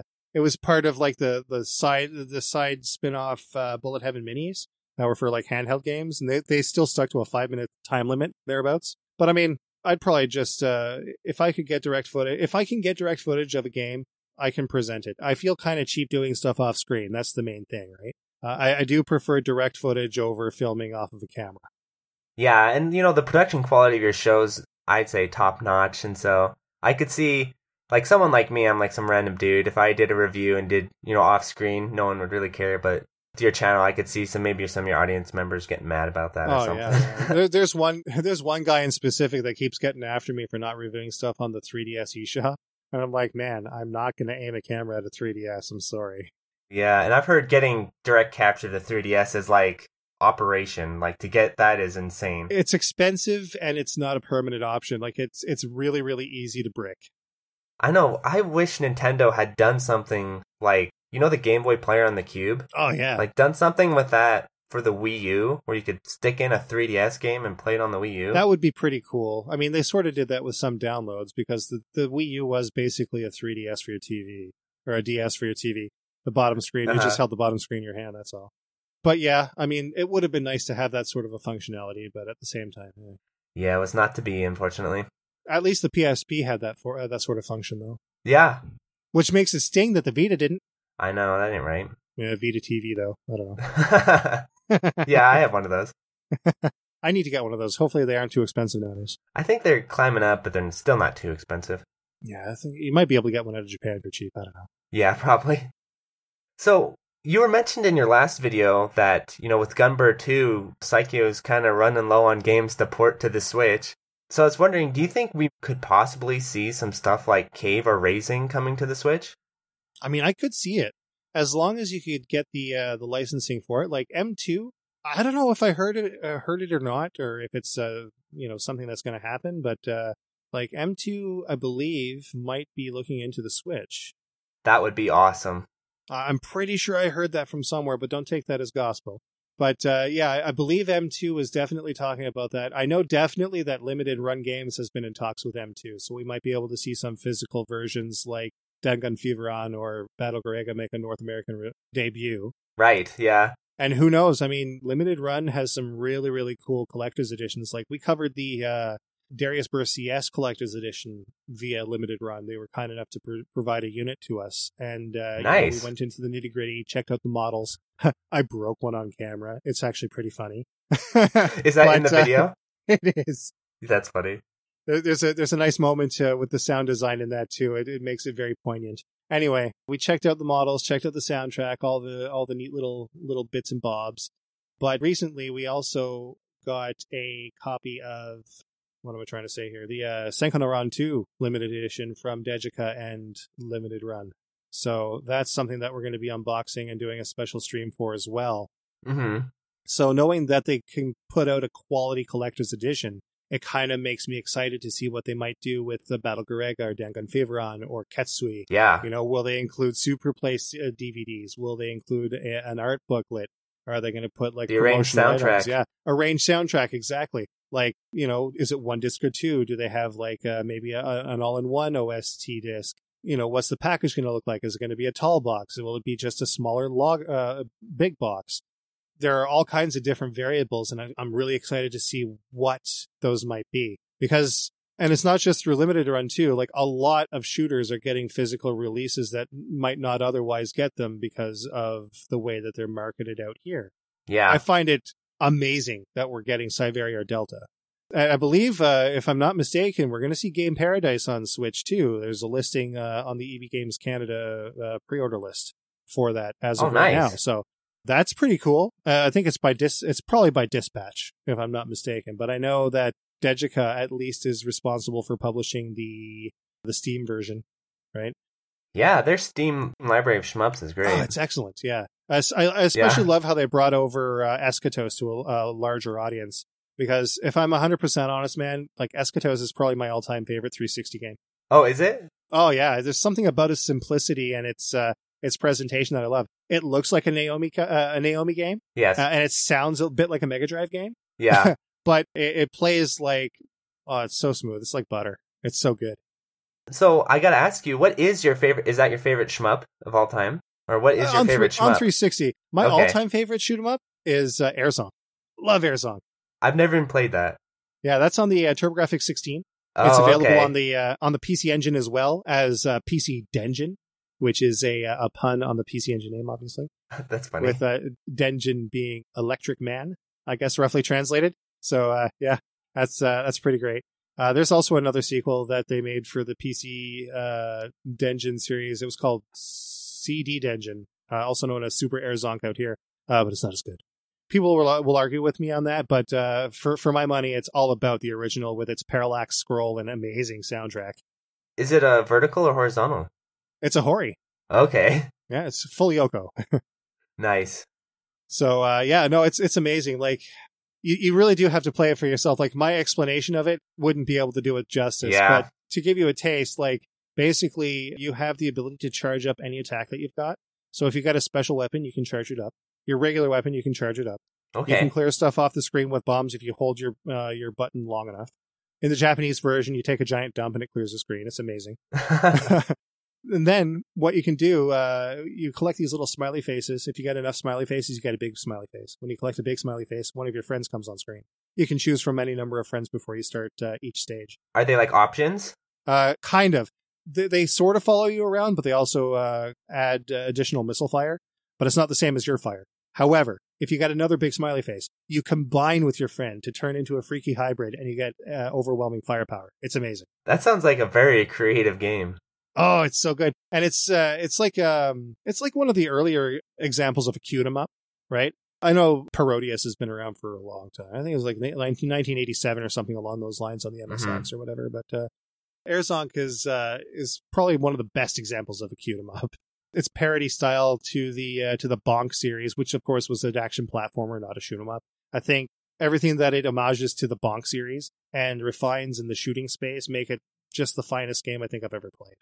Well, I definitely have to check that out. Is it only on those platforms, like the PC Engine? It is not. It was available on Wii Virtual Console for a while. I want to say that at some juncture it was probably made available on PlayStation Network at some point. But I'm not 100% on that. You might want to double check that. But I've heard rumors without actually looking into it. Just because, I've already got it. Why would I want to get it again? You got the real deal, so... Put that through the frame, Meister.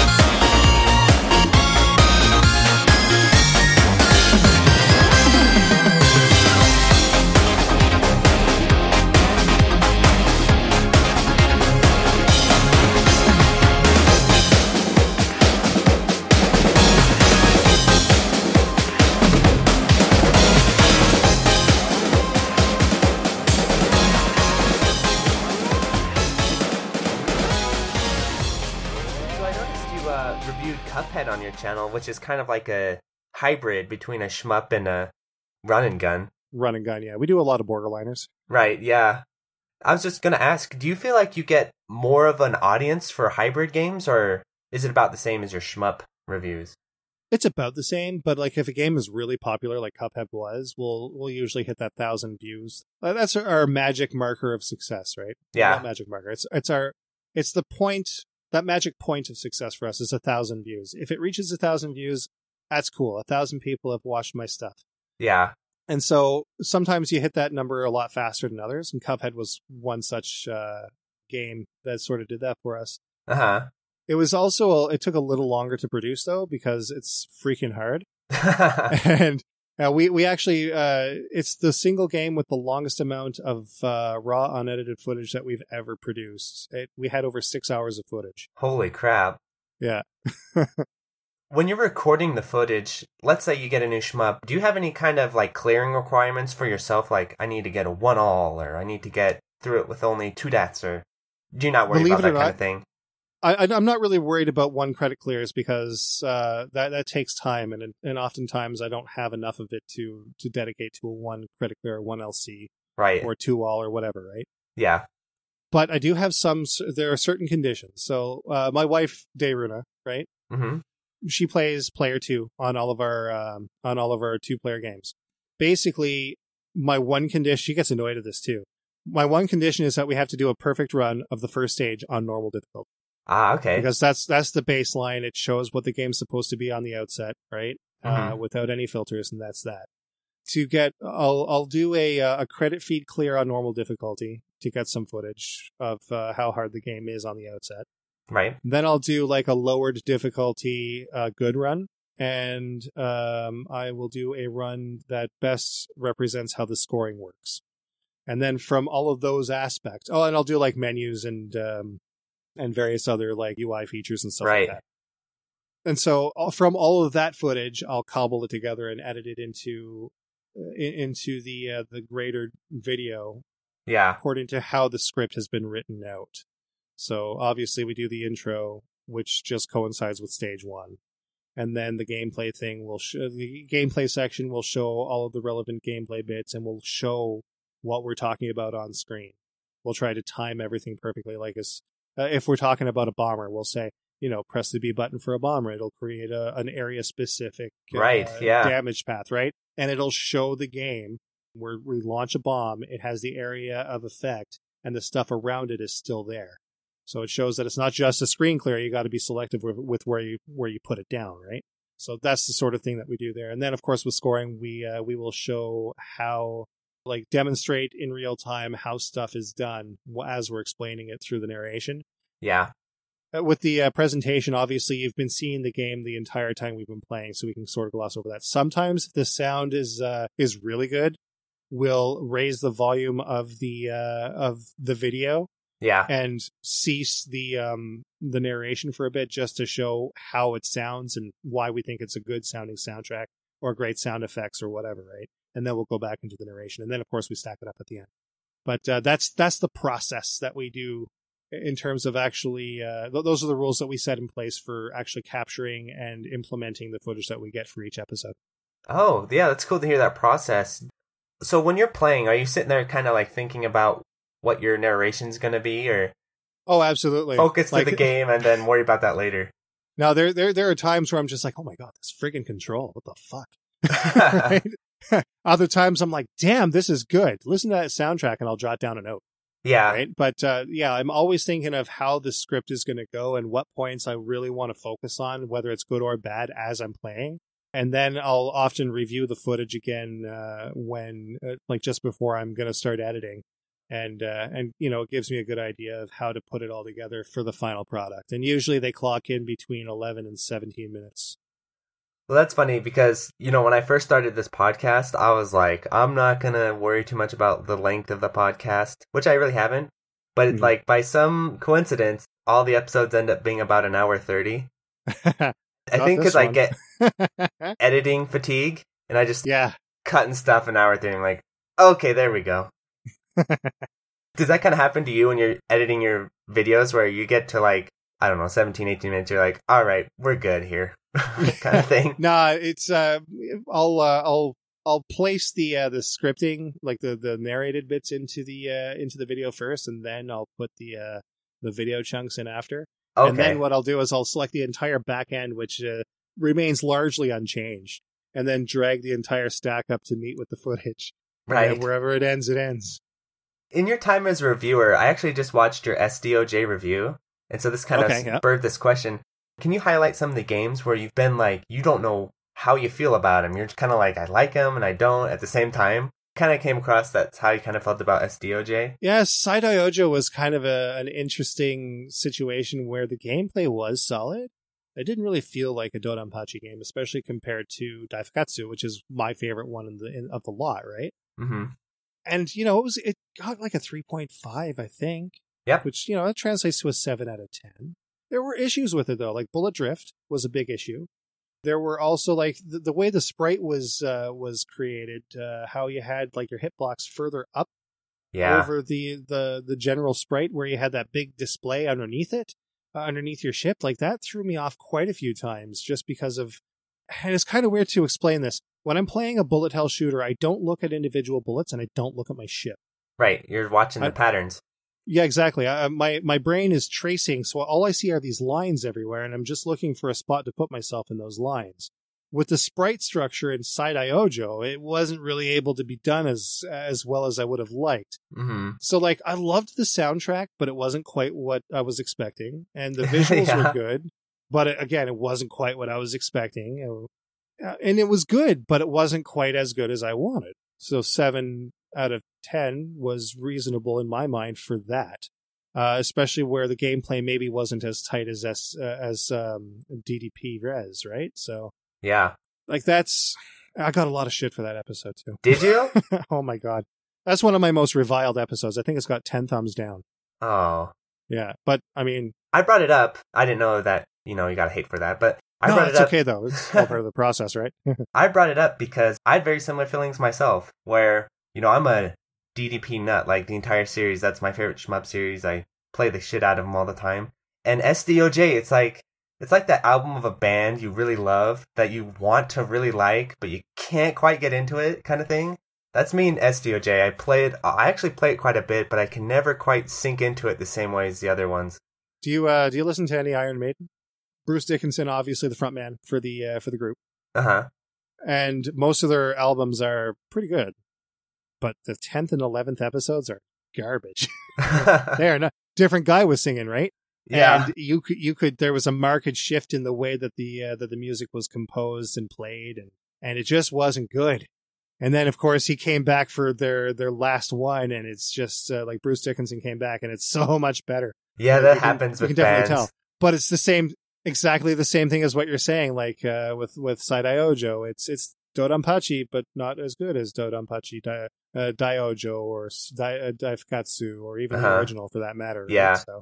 And I think even hardcore players, as much crap as they seem to be giving you, I think in the end, most of them would agree. That's correct. Well, yeah, I mean, like, let's take a quick look here, shall we? We'll see what's up here. Because I don't think you can really argue that it's... Maybe some people could say it's better than Resurrection, but there's no way you're saying it's better than the other two. At least in my opinion. But again, maybe I'll get a hate for this episode saying that. So, just under 7,000 views. That's not bad at all. Okay, I was wrong. It's 8 thumbs down, but 98 thumbs up. So, only about a tenth of the people... Well, it's not even that. It's 1/11th of the people watching this video said that they didn't agree with me. But the comments are pretty bad. Oh. Some of them can be anyways, I don't know. Yeah. But it was a fun episode. I liked it. It wasn't bad. We got a good deal on the game too, right? Through emmyemmy.com. So. Nice. Okay, you've mentioned your favorite shmup, but what has been your favorite shmup to review? Like, the review was fun. Or it came together really well and you're like, this is awesome. You know, that's an excellent question. There's a couple, actually. Oh, you know what? The one that comes out of my mind the most was a game called Shooter Starfighter Senvine. And that was released on the PlayStation 1 as a budget title through Tomo. In Japan, it was released as, what was it? It was Simple Series 1500, The Shooting Senvine. I think that's what it was. And it was made by Success. I think the same guys that made Cotton. Oh, okay. Yeah, I know that game. I know Cotton. And so it is a shmup, but it's almost kind of borderliner too. It would definitely have benefited from twin stick control, but I mean, games of that type weren't really a thing back then. Yeah. Right? So we're talking like this came out in like 2000, and really the advent of twin stick shooters came out in 2005. Was 2005 with Geometry Wars, and I'm sure there are other. Like Robotron as well did it way earlier, but I mean the true renaissance was with Geometry Wars. Right. But Senvine was one of those games that I found just like on the cusp. I didn't even know that it existed. I found it at a pawn shop for $3. And I bought it, I brought it home, I popped it in, I started playing, and I'm like, holy crap, this is good. So that's always a nice feeling. We revisited that one for sure on a live stream, and it was a lot of fun. We did a clear. I think it was a 2cc. I cleared it on 2 credits, which wasn't. It was the best I had done, which is saying quite a bit. But another really good one was in Series 1. Series 1. It was Space Megaforce. Oh, Space yeah. Megaforce was that was a great. That one came together very, very well. But I know there was one more recently too, and I'm just gonna look for it. Right now, see if I can't give you a good answer, because like, you know what, I want to say that the Rekka episode came out really, really good. Nice. What stood out about it? I think just its flow. We had footage that worked very, very well for everything that we wanted to hit in terms of its content, and it was great. We have 102 comments on that one, actually. That's significant. Nice. 108 thumbs up, 0 down, so people seem to like it. And it did hit 1,000 very quickly. So I'm satisfied with that episode for sure. And it was episode number 200. So it was a great milestone. Yeah, that's really cool. It's funny because, you know, my podcast is pretty small, but there's been times where I release an episode and I have no idea how popular it's going to be at all. I kind of have an idea, but, you know. Anyway, so has there been episodes you've released where you expected them not to be that popular and then they kind of blew up? Yeah, the Caladrius Blaze episode. Okay, yeah. Caladrius Blaze, as of right now, is our second best episode. Really? Of Bullet Heaven, yeah. And it was released in Series 7. That would be it. It's sitting currently, wow, it's jumping. 8.9 thousand views. And most of that was in the last couple months. So it's overtaken almost everything. Border Down is creeping up there too. That's starting to jump as well. It's only 3 years old, but it's getting up there. That is funny. But yeah, Caladrius Blaze, the reason that jumped up as fast as it did, I'm sure of it, was because Metal Jesus Rocks was doing a Let's Play video. I think it was with Radical Reggie. And it was an off-the-cuff remark. He was like, oh yeah, and there's this guy that does these shoot-'em-up videos. You should go check him out. And yeah, 500 subscribers in a day. Holy crap. And then we got, a significant portion of views on Caladrius Blaze for PlayStation 4, which we got a copy of, both in the mail and from the publisher, which is nice. I ordered it on PlayAsia, but it took a long time to get here. Yeah. Crimson Clover's getting up there. I'm pretty sure that's because it's been on sale a few times. It's up to 6,000 views. The summer sale was crazy low. It's like $3. My Radiant Silvergun review, too, for episode 41. Not my first one. It was my revisit for Xbox Live Arcade. That's up there as well. Ah. Do you think that has anything to do with the Ikaruga port to the Switch or something? Or just popular? Yeah, I imagine that's probably what it is, because we do cite Radiant Silvergun in the review at least once. And of course, Darius Burst CS. I'm glad that that's creeping up there too, because that game gave us content for a year. That game's really interesting because it has all those DLCs and stuff. Ah, it's so good. Okay, so that's something too. Darius Burst CS led to us getting a number of other releases for review later down the line. So that's the sole reason I have Metal Black. It's the sole reason that I've got Night Striker. It's the sole reason I've got, yeah. Night Striker S is like one of my favorites. I love that game. And actually, I did a 1 credit clear for the review, so it was basically me just playing one game all the way through. Nice. It wasn't bad. That's got to feel good. As an editor, you don't have to do any cuts or anything. Oh, yeah. There you go, baby. This is the game. Check this out. Oh, I win. You've talked about some of your future plans as far as, Bullet Heaven moving forward. Or I guess you hinted about them, so I was curious to hear more about that. Well, obviously the Sega Dream Quest project is going to be what I'm going to be focusing a lot of time onto. I still want to get my 3 episodes a month out on Bullet Heaven, because as much as I like doing other things, my audience doesn't like it. Yeah, we noticed that when we do live streams, we'll get maybe 30 views and 2 thumbs down every time, and. But when it's not Shmups related, it's not viewed. Even our unboxings, like we did an Octopath Traveler unboxing a week ago, and it's sitting at 223 views. And some people that I know in real life told me that they preferred it to the IGN one. You know what? This might be a little bit of a conspiracy theory, but I'm a subscriber of yours. Right. I haven't seen any of those videos in my feed. I'm telling you. Oh. The only videos of you that I see in my sub feed are your Bullet Heaven. Bullet Heaven. Yeah, gotcha. I don't even see those. You know what? That might be YouTube. It could be an algorithm saying, hey, this is a video with the same title as all the other ones that you've watched. Check this out. Right. But even in my sub feed, they're not in there. That's weird. Yeah. We've done at least 15 Mudprints unboxes. So yeah. Maybe that could be a thing. Because I definitely would have checked out the Battle Grega one for sure. Because I was debating whether or not to get the collector's edition or not. You know what I should do? I should start tagging everything with Bullet Heaven. Yeah, because I am the creator of Bullet Heaven. I could probably do that, and maybe, just maybe, it could reach more people's.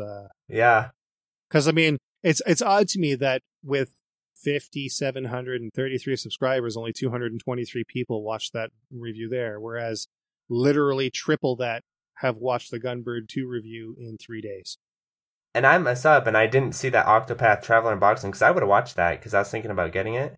Oh, if you search for it. It is, you know what, I'll drop a link in the chat here when we're done. But I managed to get a really cool effect where, like, it comes with a pop-up book, this Wayfarer's edition. Oh, nice. It's got a pop-up book in it. And I just obtained a macro lens for the Dream Quest project. My parents bought it for me for my birthday. So that took a significant chunk off of the total cost of the project, which I'm eternally thankful for. And basically, it's a macro lens, so it has a very shallow depth of field. And I was able to film video of the pop-up book with the same kind of effect that you find in the game. Oh, cool. So yeah, that's something that no one else, to my knowledge, has done on YouTube so far. So I'd like for more people to see that one for sure. But yeah, we need more people to see what we're doing outside of Shmups too, because at this rate we're going to burn out, and I don't want to do that. Yeah, it's funny you mention that because this is a shmup podcast, and I usually tend to talk about shmups, try to keep the focus on that. But I have a huge background in fighting games as well. That's what I did before I played shmups.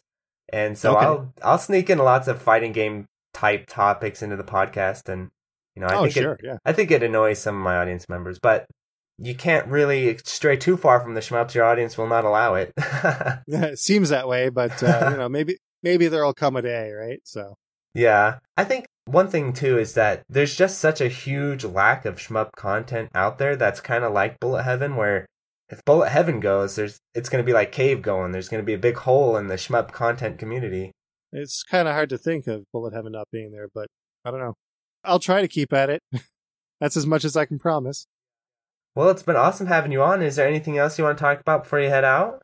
No, I think I think we've pretty much covered everything that I do sufficiently. Well, awesome, man. Thanks for coming on the episode. No trouble at all. It was a pleasure.